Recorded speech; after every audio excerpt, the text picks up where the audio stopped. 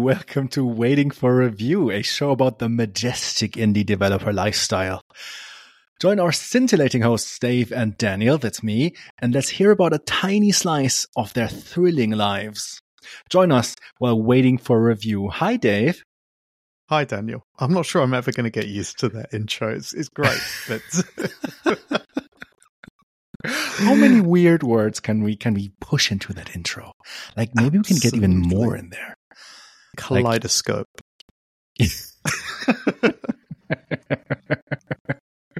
Dave, I can hear you. That's fantastic. We wanted to record yesterday. Yeah. And then first something was with my calendar. I forgot what it was. Then you overslept. And then we finally connected. And I heard, oh, hang on. And then a loud beep. And then a very naughty word, Dave. Did you actually hear that? Did you hear that? I did, yeah. But on Mastodon, I kind of censored it, but then you wrote it. So that's like that's like €1 into the language cup. Yeah. It's a good Anglo-Saxon 4-letter word. It starts with F and ends in K. Yeah. So what happened? What happened on your side? On my side, well, the reason for the outburst was because my ears were filled with that beep quite loudly. What I didn't realize is that was most likely the death throes of a capacitor on the microphone that I was using. So what we then ended up with afterwards was a protracted moment of me trying to figure out why on earth there was no audio coming through. Which I initially blamed on upgrading to Sonoma in the last couple of weeks. Seemed logical. Yeah, okay, maybe I've done something here, software-wise. But actually, eventually we figured out it was the microphone, and then it was too late to record, because we're on a bit of a time limit when we record, right? It's the start of my day. Yeah, and like at some point I would probably fall asleep too. Yeah, exactly. It's late in your day. But in the time in between, I had just enough time afterwards to put clothes on very quickly, like get dressed for leaving the house, I mean. Not that I'm sitting here naked talking to you, Daniel, but I am in my dressing gown. You're in your home sauna. Yeah, I wish. No, I'm rugged up against the cold here because it is still, it's not winter, but it's certainly not feeling like it's fully spring either at times. We're getting cold days. It's still pretty summery here. Like climate change really did a number on our October. Yeah. So on a personal level, I'm not complaining, but it's probably not good for the world. No. But anyway, warmth and clothes to one side. Well, not to one side, on me. I got very quickly out and into the car and over to the neighbouring town and picked up a microphone so that we could record today, because I worked out I would have no time during my working day to do that. And then if we wanted to record again this morning, well, we'd be back to square one with no microphone. So that's the commitment to podcasting that I want to see. So it's absolutely commendable. Fantastic. Yeah. And maybe I might be sounding a bit clearer, a bit better. I've bought the microphone I wish I hadn't sold when we left the UK, which is an SM58 made by Shure, which is your industry standard kind of microphone all around the world, right? This is the one that a lot of people are using to perform on, to record with, to mess around with. I used to have that one when I didn't own it, I think, but I was shortly part of a cover band for various rock songs, and that was the microphone I sang into, and I had lots of fun doing that. Yeah, I've seen a clip. You sent me a clip last night of your band and singing. The band kind of didn't survive the pandemic. Basically, it was a band made out of company employees, and so we could practice at the company, and all the equipment was there, and all the equipment was actually bought by the company, so that was pretty cool. Okay, that's kind of fun. So shout out to Clicks.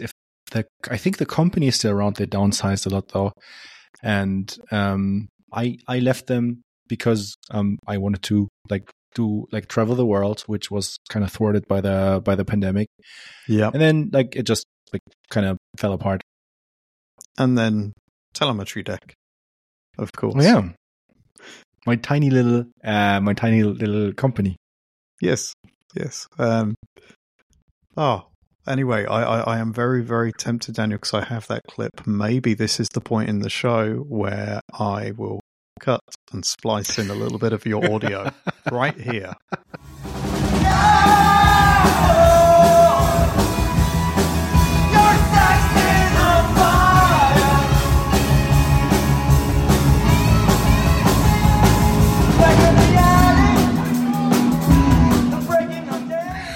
And we're back after this word from our sponsors.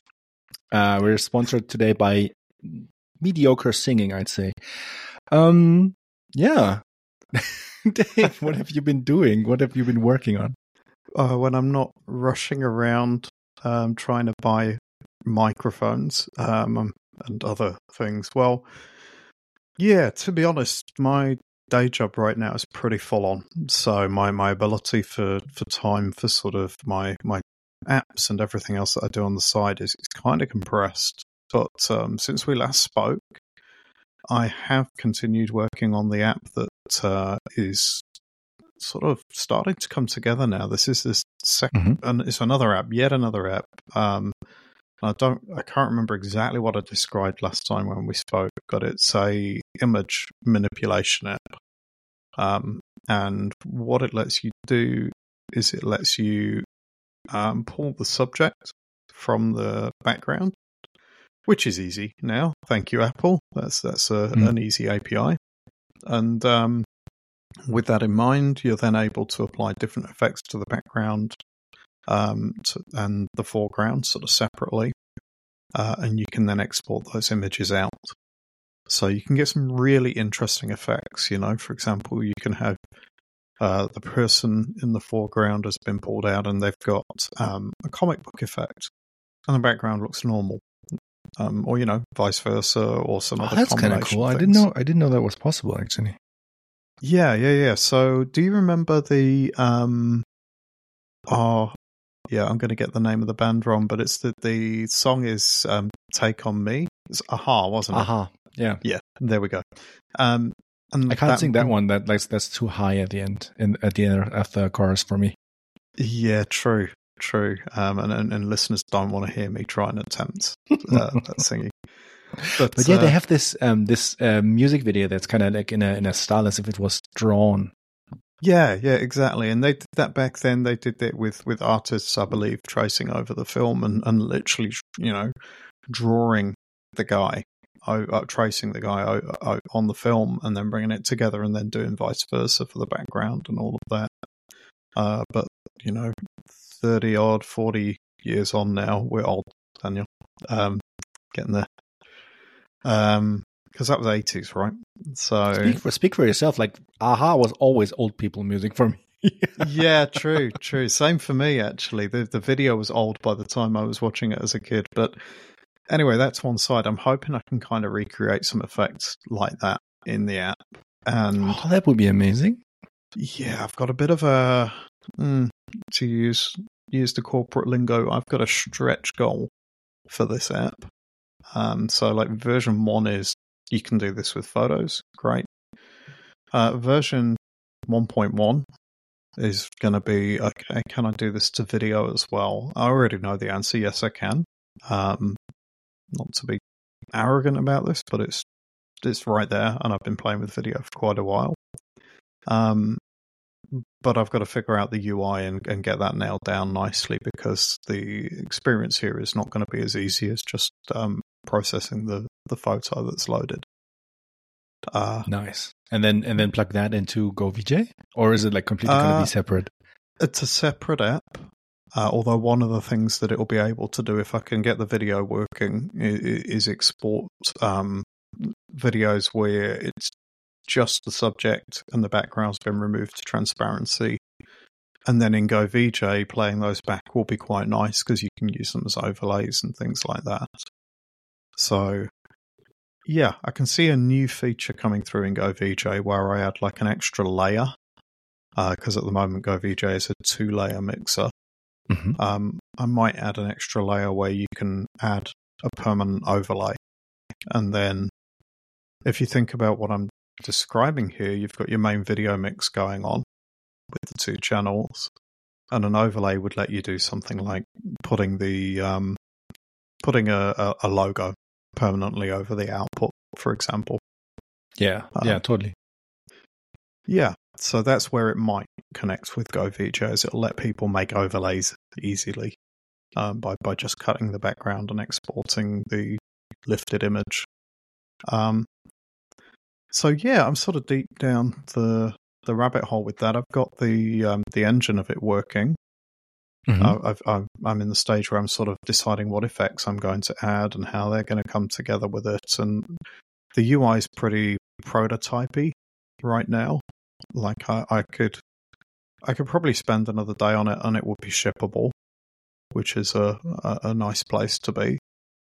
But yeah, this is the thing, right? My skills here are in the making of the pipeline that edits the thing and applies the effects.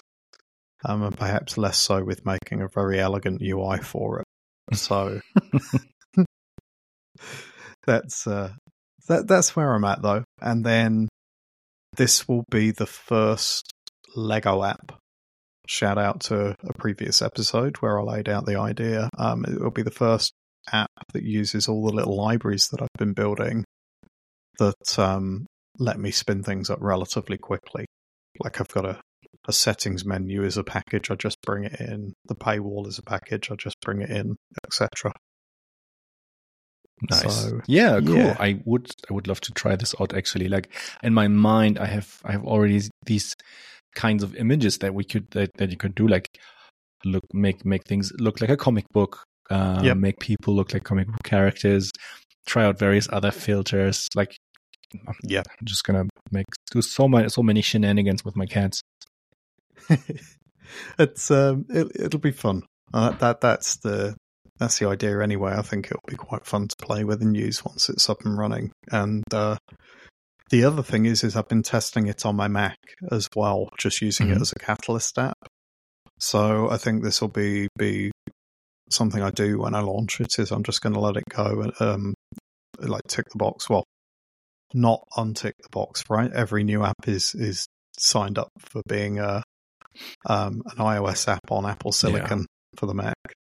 And that's fine, and I'll probably test it there so that I can be sure it's a reasonable experience, even if it's not the perfect experience but that an app kit would be. As someone who so many times was like, oh yeah, I just would like to run that iPhone or iPad app on my Mac. And then like the developer took the time to uncheck that box so just so I can't do it. Like it's so frustrating to see that, because I mean, we all understand that of course this is not going to be the perfect experience, that it might be like, I don't know, a little bit janky, a little bit rough around the edges, but it's so much better than just not allowing the app to run at all. And I feel like it's actually the same. slight excursion here. It's actually the same. You might disagree with me on this. Because people are now starting to uncheck the box that lets people run their iPhone or iPad apps or Mac apps on the Vision Pro. And I'm like, no, don't uncheck that box. That platform, when it launches, will have so few apps because it is hugely expensive, and it is very hard work to actually build and design software in a 3D world that makes sense and is easily usable. Like just leave that checkbox checked, please. Please. I mean, if you really want to just have a four-liner in there somewhere that first time we launch on a device that is like slightly less supported, like on a Mac or on a Vision Pro, just throw up a dialogue that says, hey, this is not perfect, but here you go anyway. Please report bugs here, or whatever. Like give people indication that this is not the preferred platform for this thing to run on, but let people run it, please. I'm kind of laughing at myself here and this situation because I'm quite acutely aware that I unchecked that box for GoVJ. I know, that's why I'm expecting you to disagree with me. Well, yeah, I kind of don't. Like the reason I've unchecked that is because for the video mixing app, I want to control this experience and make sure I get it right. Like there might be a future on the Vision Pro that I've not really thought about where I want to have an app there in this space. And actually the risk here for me with GoVJ is that people play with it and then I get some level of this doesn't work and I'll be like, yeah, I know, and I just don't want to get stuck in that loop. It's kind of the same for GoVJ on the Mac as well, actually. That's been the bigger risk, really. I think Vision Pro, I think I could probably leave that, and like the amount of VJs who will also have a Vision Pro who will also then complain when it's not working perfectly is probably vanishingly small. But for the Mac, I am aware that there's bits of the experience that just kind of fall off. So, for example, it detects the screens you've got connected on iOS, and then if you've got an external screen connected, that is your full screen output. That falls over immediately on a Mac that's connected to a monitor and things. Yeah. So then I'm into like, okay, I've got to think about a screen management paradigm or at least a windowing thing for the Mac where the user can then move it to the screen they want and full screen it themselves or whatever that is. And I just haven't got around to it. It's been one of those things of like, it's working on the platform it's intended for. I'm going to come back for the Mac later on for GoVJ. You know what? You do have a point actually for your application. I'm like, okay, yeah, I see that. But because for the other couple of apps that I've got in the store, Topiary for Mastodon, and then the video to audio converter, there's no reason those can't just have those boxes checked. Like they don't suffer from that side effect, if you like. They may as well be there. Yeah, that's cool. I kind of miss now I miss writing or working on iOS apps. Yeah, you've been in the web. I've been working a lot on web stuff and server backend stuff. I wrote a little bit of Vision Pro code, but yeah, I didn't have the time to really work on the Telemetry Deck app, and it shows. I actually recently got an email that says, "Hey, it was a really friendly email, but the person who wrote it was like, I don't know how to say this, but the mobile app is terrible for Telemetry Deck," and they are absolutely right. It's just, I didn't find the time at all. Right. I actually, did I tell you this? No, I didn't. I made an account for Hacktoberfest and actually tagged the mobile app for Hacktoberfest, and it kind of didn't work out for me. The problem is, I think that while the app is technically open source, you kind of still are kind of tied to a commercial service, which is Telemetry Deck. Yep. And people don't really like that.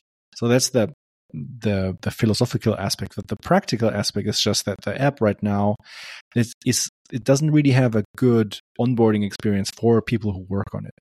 Like there's various areas of the code that are littered with deprecation warnings that I wrote as a reminder for myself to work on this. But if you are just like someone who just comes into the project, it kind of feels very abandoned and broken. And also, like, there is new code that, if, for example, like where I'm trying to port everything to Swift charts. But that's kind of like halfway done, and therefore still buried in a PR.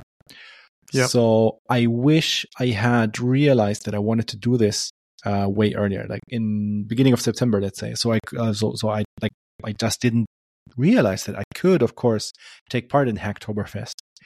Right. So yeah, I got a few PRs for the Swift SDK for Telemetry Deck. That was really nice. So thank you for everyone who contributed there. Oh, that's cool. But the mobile app is still a mess. Well, I mean, Daniel, for you are the lead developer, CTO, founder, sometimes DevOps. marketing guy, DevOps, cloud engineer, managing clown engineer. Clown engineer, yeah, it's the nose that tipped me off. So what, you're a team of, I don't want to say one, because there's more than one in Telemetry Deck, right? You've got your co-founder and you've got a couple of other people that you work with. I got Lisa, my co-founder, and then we have Marina, who is working part-time on the documentation. Yep. And we have Charlotte and Florian, who are both contributing to code every now and then. So I'm hugely grateful to all of these people because they are fantastic and amazing, and it's an absolute pleasure to work with them. So if any of you are listening right now, you're amazing, and I love you platonically. Oh, beautiful. And yeah, I must say, every time I've spoken with anybody on your team, they're all awesome. They are.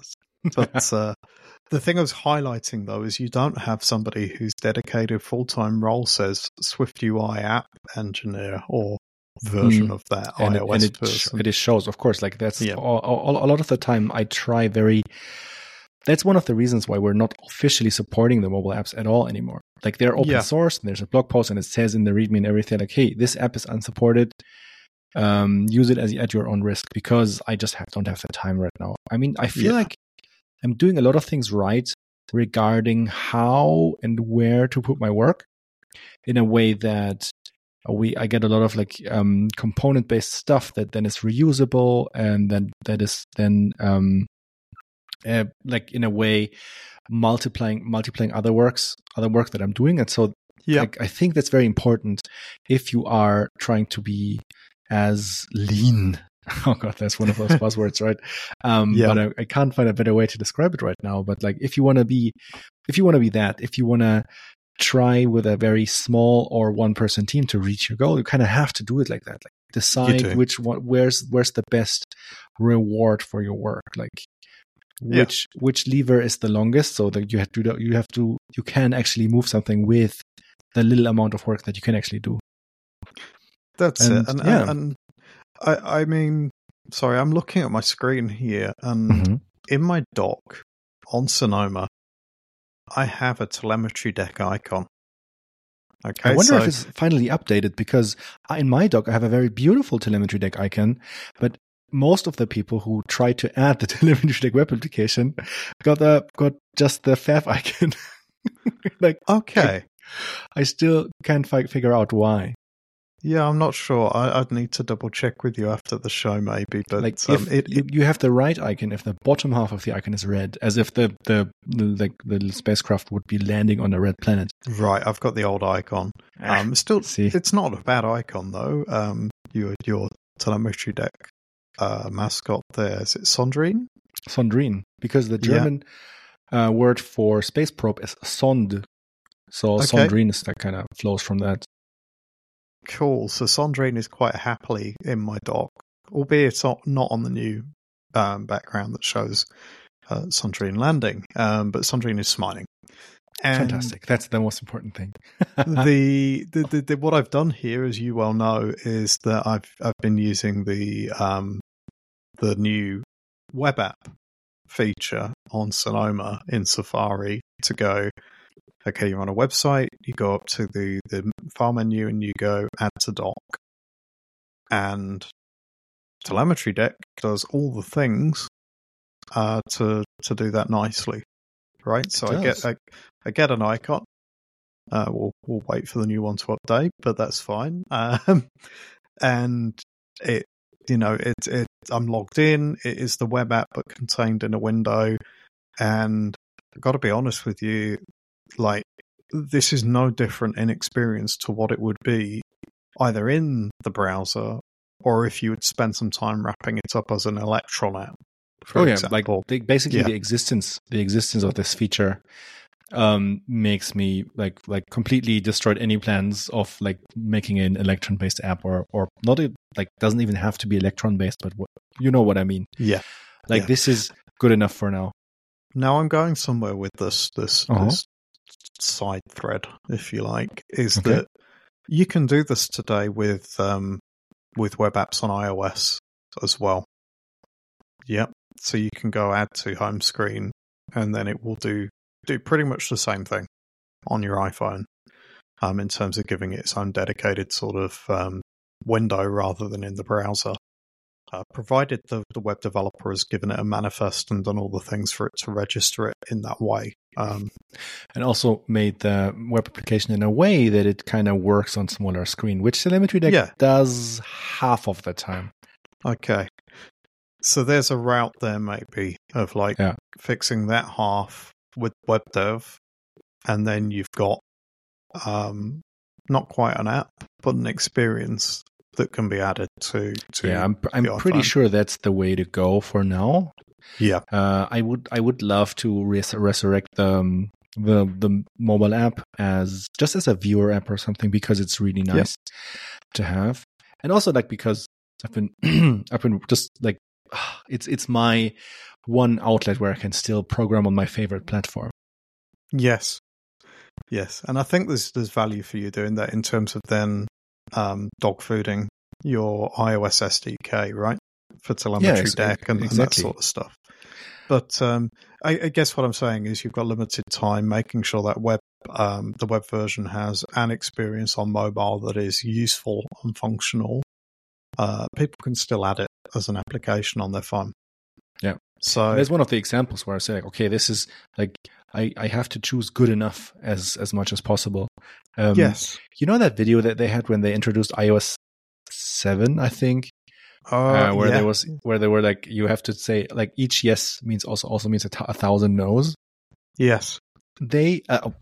Apple meant design decisions. Whereas for me, this is mostly about engineering decisions. Every time I say yes to something that is a lot of work, something that is really an actual thing that I'm developing over multiple months, let's say, I'm also saying no to 1,000 other things that I could do in that time. So I have to be very careful to, as much of or as many times as possible, say or use a good enough solution that is already there, or some sort of shortcut, or some sort of using something that's very efficient, even if it just gives me 90% of what I want, and then use my full-time development time on a few significant things or parts of the application. That's mostly server stuff these days. And that makes sense. That makes total sense until you can clone yourself. Oh, that would be nice. That would be nice. It'd be awesome. Yeah, it depends, right? Yeah. This will completely derail the show, so maybe I go there anyway. Then let's not talk about. I do want to talk more about development, though, but not about iOS development, but about development for the Vision Pro. Okay, tell me more.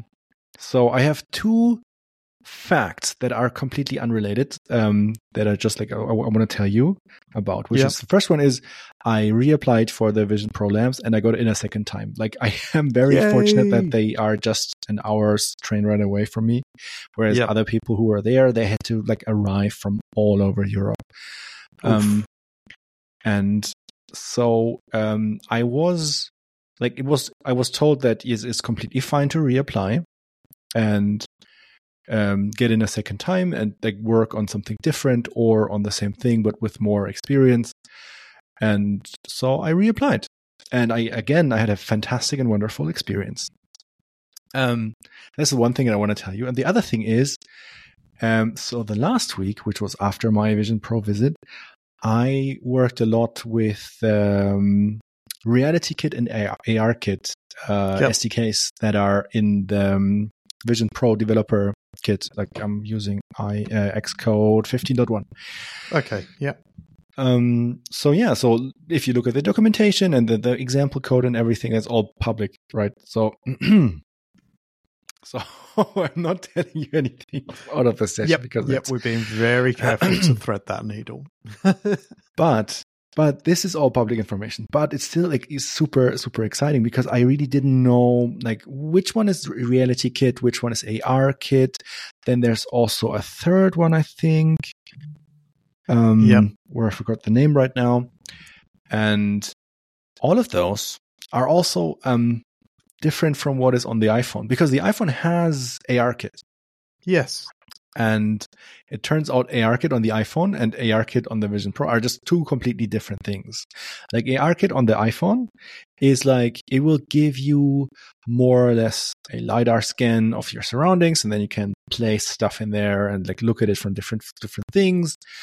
And so it will give you like just all the data. It will give you like, it will ask you once like, hey, can this app access the camera? And then if the user says yes, then the app will get the camera data and can put stuff in the 3D room. At like the ARKit will give it various planes and stuff to put stuff on top. You can also like tap the floor, for example, then your 3D model gets placed on the floor, all that kind of stuff, right? Yep. So ARKit for the Vision Pro is super different. It feels like a completely different SDK. I think ARKit, this is not Reality Kit. That is correct. Yeah, that feels very different SDK. Sorry? Yeah, that feels very different to me. What you've described, like that's because ARKit on iOS is kind of the glue, right? That then communicates with whatever rendering that you've gone in for over the top. So I mean, you have to have an ARKit session on the go, and that sets the camera up and the type of tracking and stuff that you've got set up, right? You can that will trigger the bit that comes up that tells you to move your phone around and all of that, and then you usually display a scene that is from either Scene Kit or Reality Kit. Is kind of the next stage beyond that, right? ARKit is sort of humming away in the background, doing all of the stuff to drive those scenes after you've set it up. So, right. But what I'm sounds saying a bit more is beyond. that using ARKit on the phone, you can get access to all the you could in theory like take photos or take images of what the user is actually looking at and stuff like that. And with the Vision Pro, what you can do is, or what you do with ARKit is you initialize it and start an ARKit session, and then you can place stuff in there. Yeah.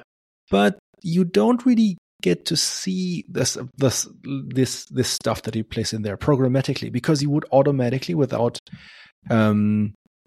asking for it, you would be able to film the user surroundings. And so you also don't have Scene Kit, I think. Okay. But you have Reality Kit. That's been headed that way for the last few years. Like Reality Kit's been getting all the updates. Scene Kit's kind of been just dying slowly. You also can do a thing that's called metal rendering, I think, where you can just like supply your own 3D engine, but I haven't really looked at that. And everything, by the way, everything I tell you right now is just from my interpretation of the documentation, so I might be wrong about these things, right? Like, don't take anything I say as gospel. And so Scene Kit is mostly for, Reality Kit is what you use to anchor your entities into place. So entities are basically everything you place in the 3D scene. Yes. And the anchoring means you can either say, hey, this thing, this cube that I'm, for example, like I'm placing it at this location, and then if you like leave, then it's not and then return, that the thing will still be at that location. It's like as if you would leave a physical thing somewhere. Yeah.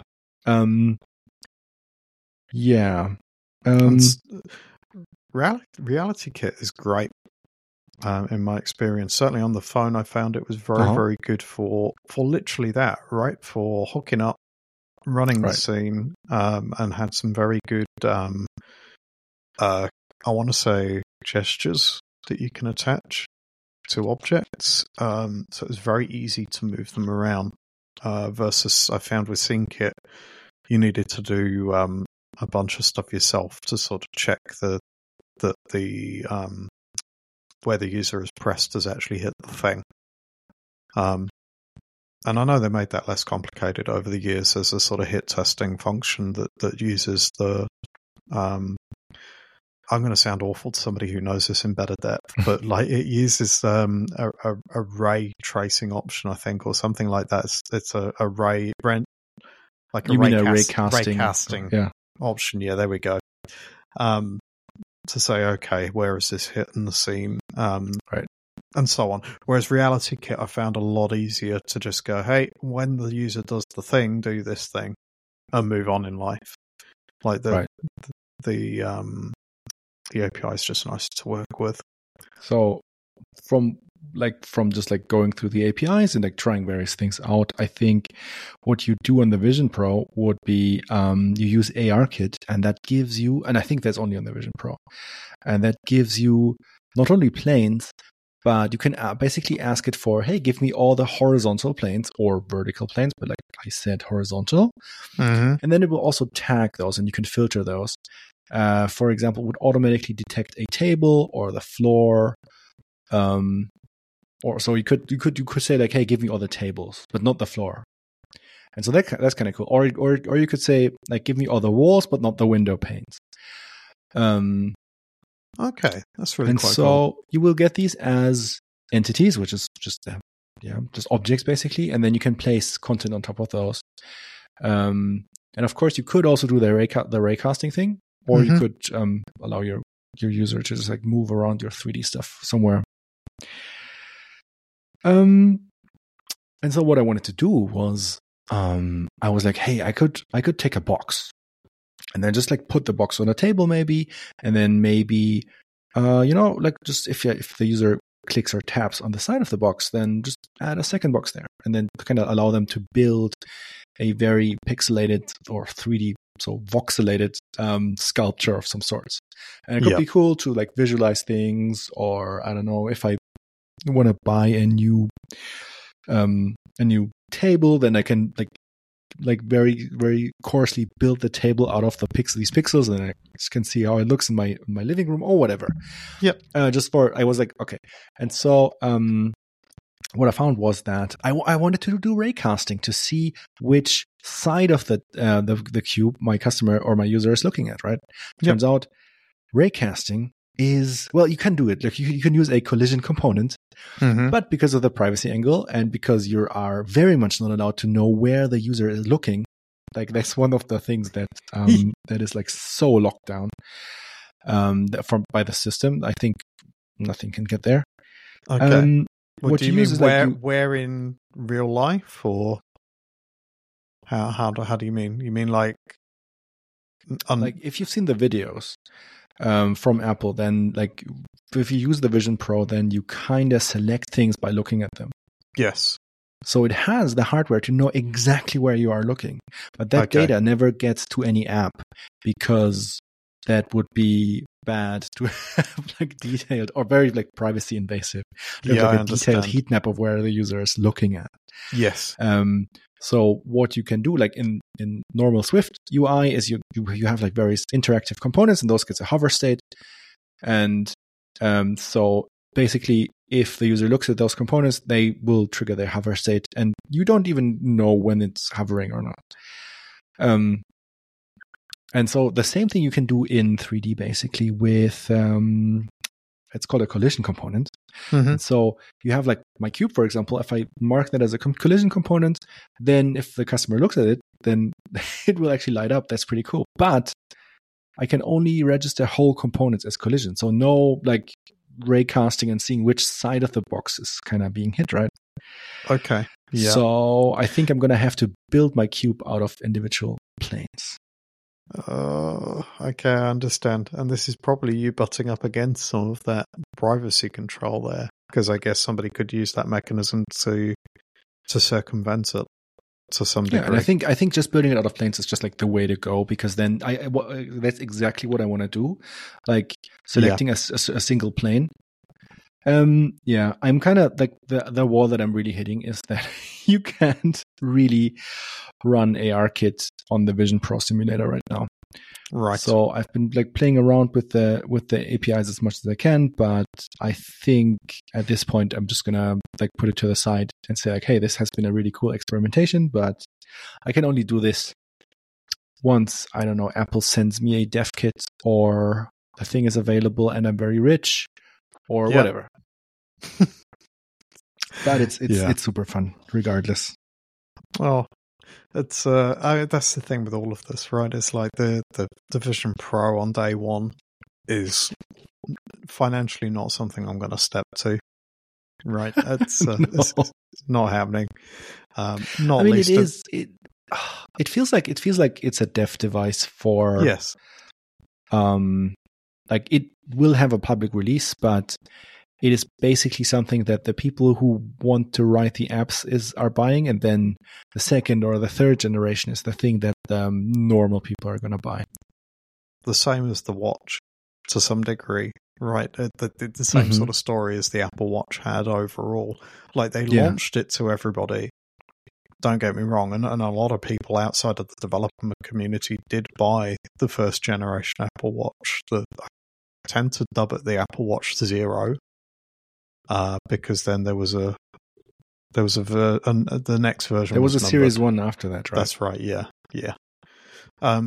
And I think that's probably a good way of looking at it, actually. Like, this is version 0, and, you know, the one after it will be more tuned, more honed, probably potentially a slightly better financial niche, because at the moment it is too expensive for most people, to be honest, to justify I'm unsure buying. if it can be much cheaper. I mean, like in 5 to 10 years maybe, but yes, there's so much technology in there.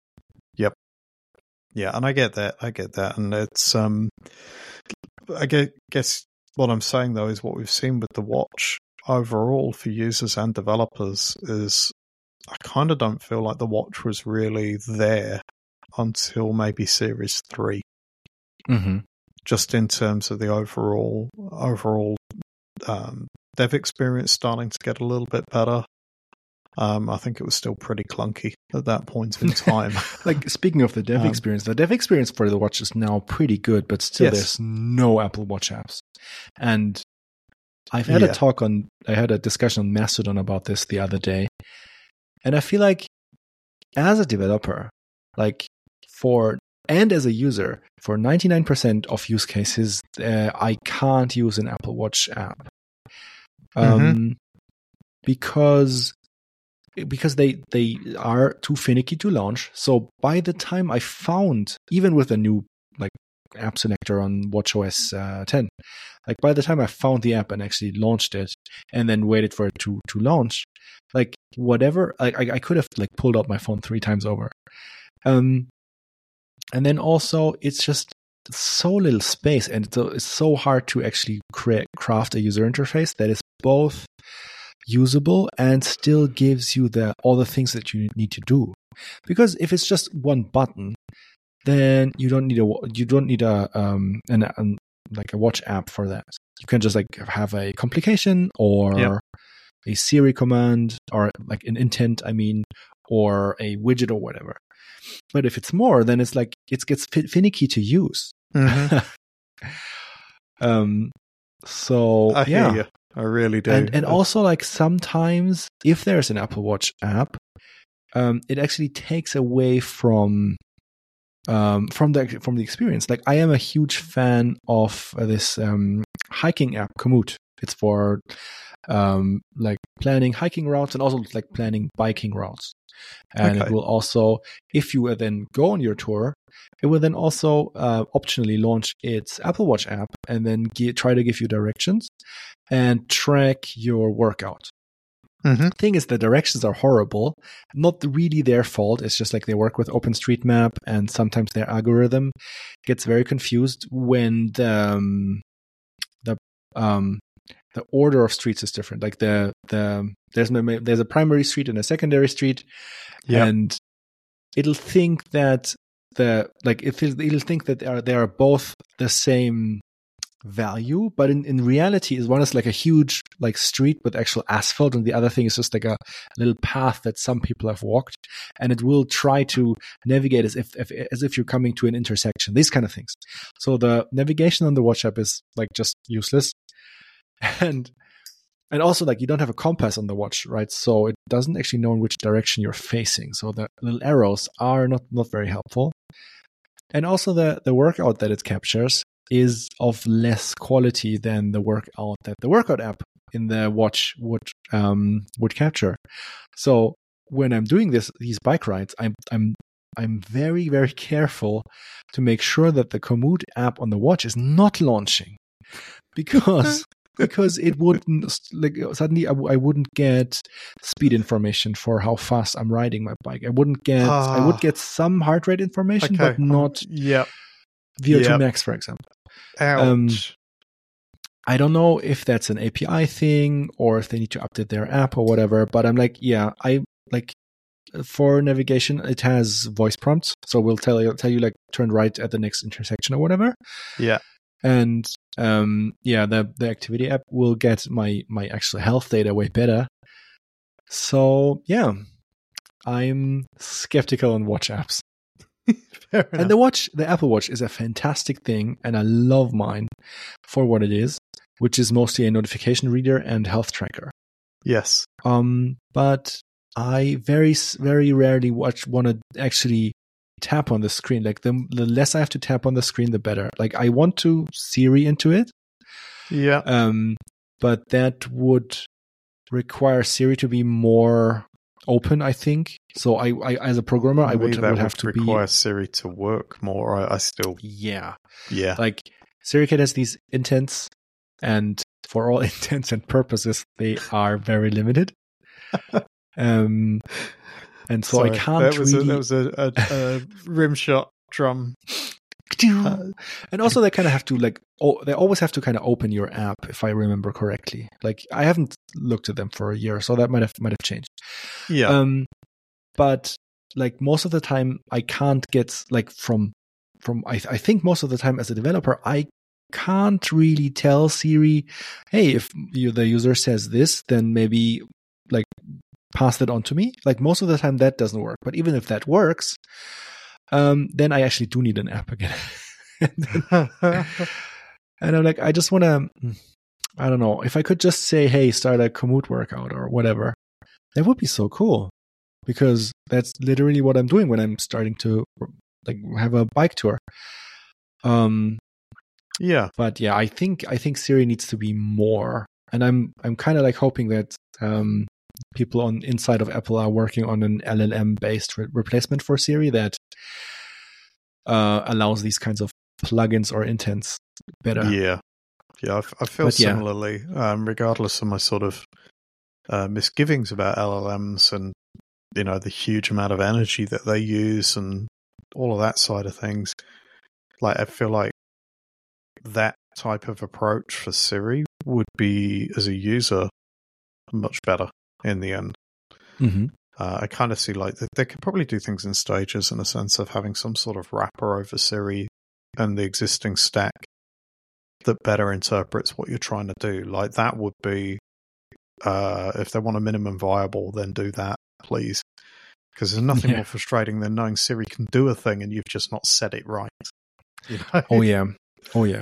And especially like most of my devices are set to German Siri, because I will get German text and I wanted to read the German text, or I want to send German text or whatever. Or I get that's that's most of the things. Also, I use it a lot for home automation, and I want to say the German name for the room instead of like suddenly switching to English because it feels weird. Yes. So German Siri is even worse, because you know exactly what to say to the English Siri to make it work, but then the German translation for that phrase will often be way clunky.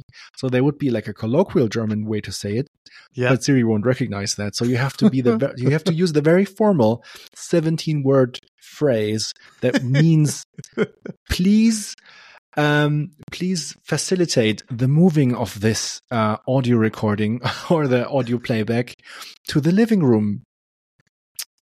And then it will think for a while and be like, hey, okay, your music is now playing in the living room.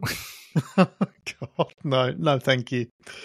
So it would be nice. So Apple Watch is really, really cool, but I want to touch it as little as possible. And I think many people think the same. And that doesn't mean it's a failure as a product. It's an amazing thing. No. It's an amazing product. But yeah, it's probably not a full-fledged app platform. No, And that's where my analogy for the Vision Pro sort of falls over slightly, right? Is that I certainly don't think the Vision Pro's potential app experience will be as limited as the watch. I think it's the opposite. But I think in terms of what we will see as users and developers and the progression of it, if I remember the first sort of 2 to 3 years of the watch, I think the Vision Pro's got that, but probably over an even longer time scale. Given for the Vision Pro, I think like I might be wrong, but like my feeling is that because if you look at those videos and look at what the Vision Pro can do, it suddenly has window management, something that hasn't been on iOS, like except with very few exceptions. So they can do it. You have a little bit of stage manager or whatever, but you suddenly have window management and a processor that is really, really powerful. There's an M2 in there, I think. Yes. So I think that many people will be naturally inclined to have lots of apps open and to work. And you also have like large spaces because like you have all the room. Like you have your apps can grow as big as the room basically, yes. Or even like if you use one of those, I don't know what are they called, the virtual backgrounds or whatever, like even bigger, right? Because that's basically infinite. Yeah. So I think that will make people very quickly realize the limitations of the iOS style sandboxing model and interaction model, where you can't just like move stuff from one app to another very easily, or make apps like interact with each other, because especially on a phone, but also on an iPad, it feels very natural to have just one app in full screen because that's always the case, right? But if you have something that is very Mac-like in a way that like very Mac-like in that it can display multiple windows easily and naturally next to each other, and it allows you to rearrange them however you want, then I think that's going to expose some of these limitations. And I wonder how people are going to react. It might be that they're just like, well, the Vision Pro is just not very good because it just can't do shit. No, I said a bad word. I gotta put something in the swear jar now. Or it might be that people are like, hey, Apple, like, come on, allow us to do this because we need more ways of apps to interact with each other, to break out of their sandbox if the user allows that and stuff like that. Yeah, I could see that. I think to me, it fascinates me where this could go overall with the Vision Pro. I think what concerns me in some ways is somebody that... Oh, you have concerns? Concerns, yeah, I do. My concern for the Vision Pro is it's going to be the right product too early and in kind of the wrong form. Like, and what I mean by that is like the bits about the Vision Pro that are obviously clunky, like the external battery pack sort of thing seems, to somebody who's not been to any labs, it seems clunky. That's the thing. And don't feel obliged to reply, Daniel. You're under embargo. I know that, under NDA. That's fine. But that seems clunky. And then I feel like the price of it and where some of these aspects of the experience are going to land as well is going to work against it being able to land in a niche and to establish itself.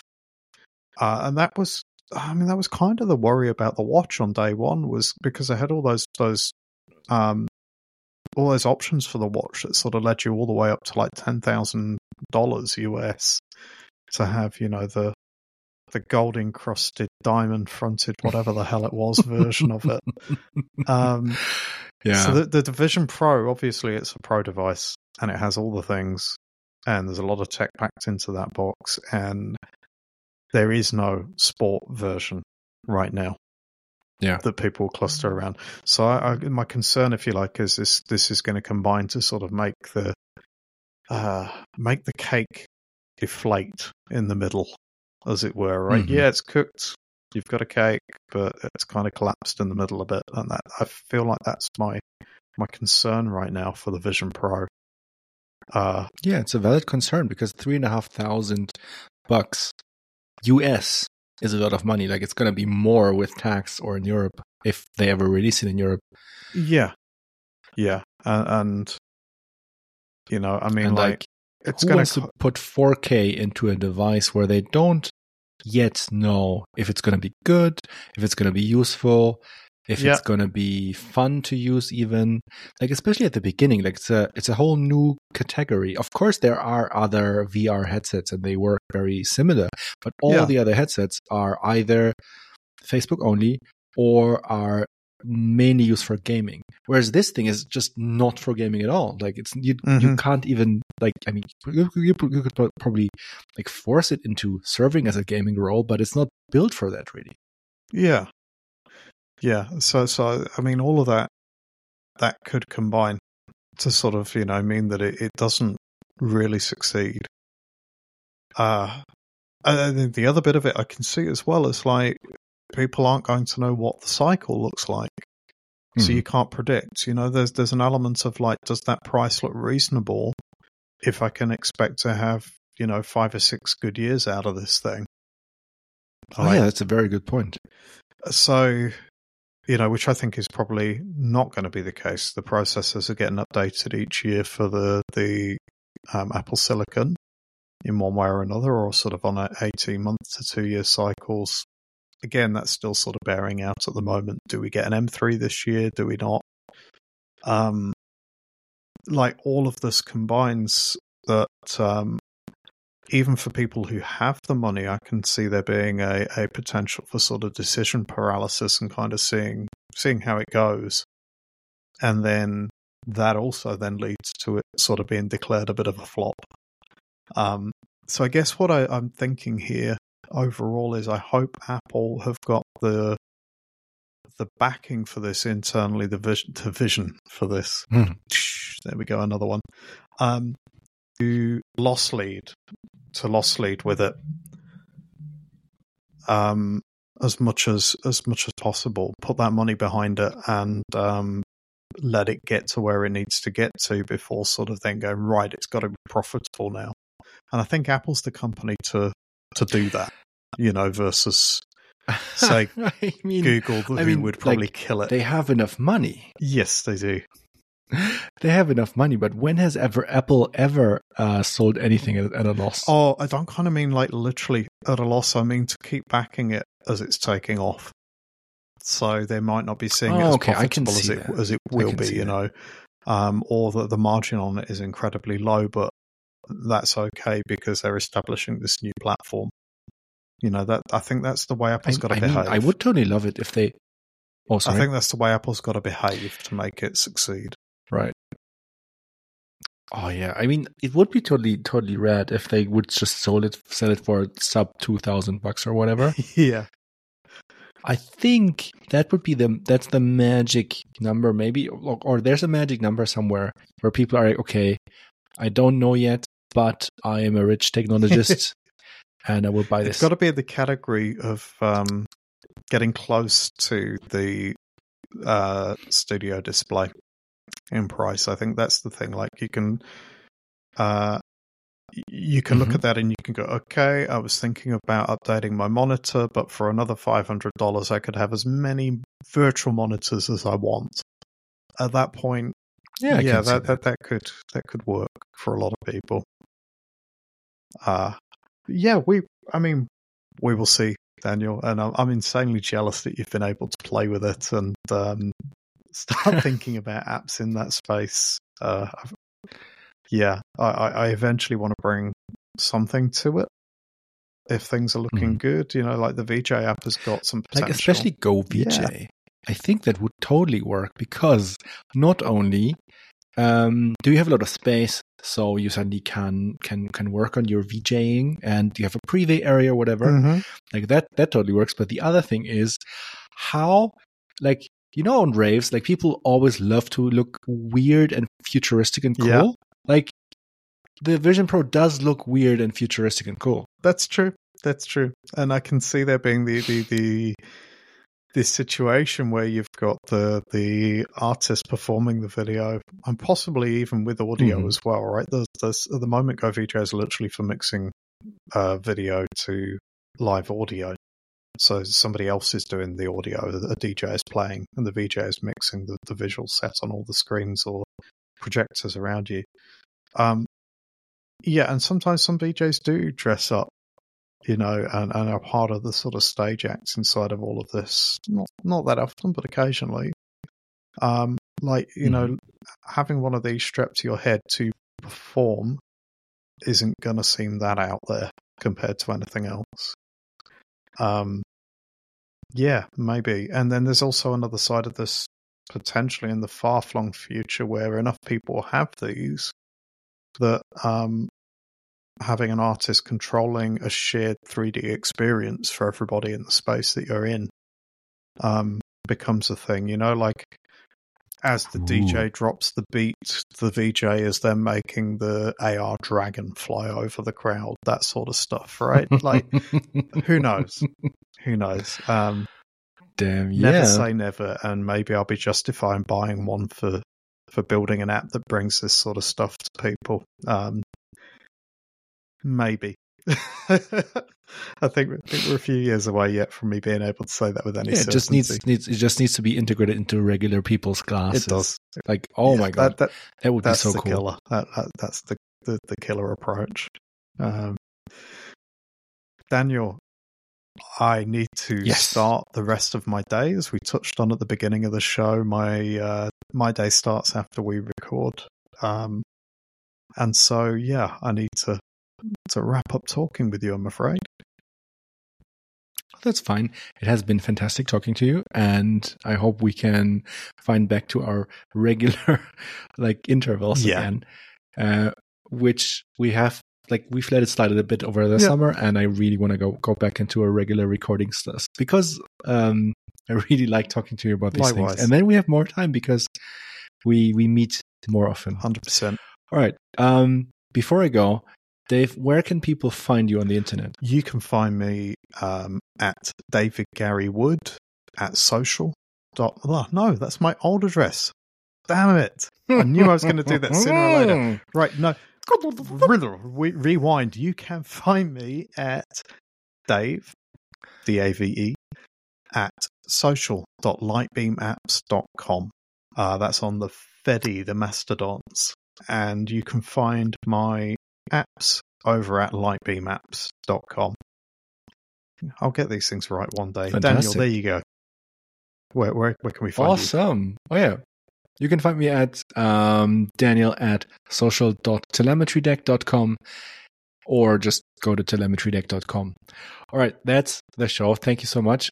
Please, if you listen to this, rate us on iTunes because it helps people discover the show. And if people discover this show, then it's cool because then they listen to us and then we are happy because people are listening to us. I feel validated. Write us on Mastodon and see you soon. Have a great day, Dave. You too, Daniel. Take care. Bye.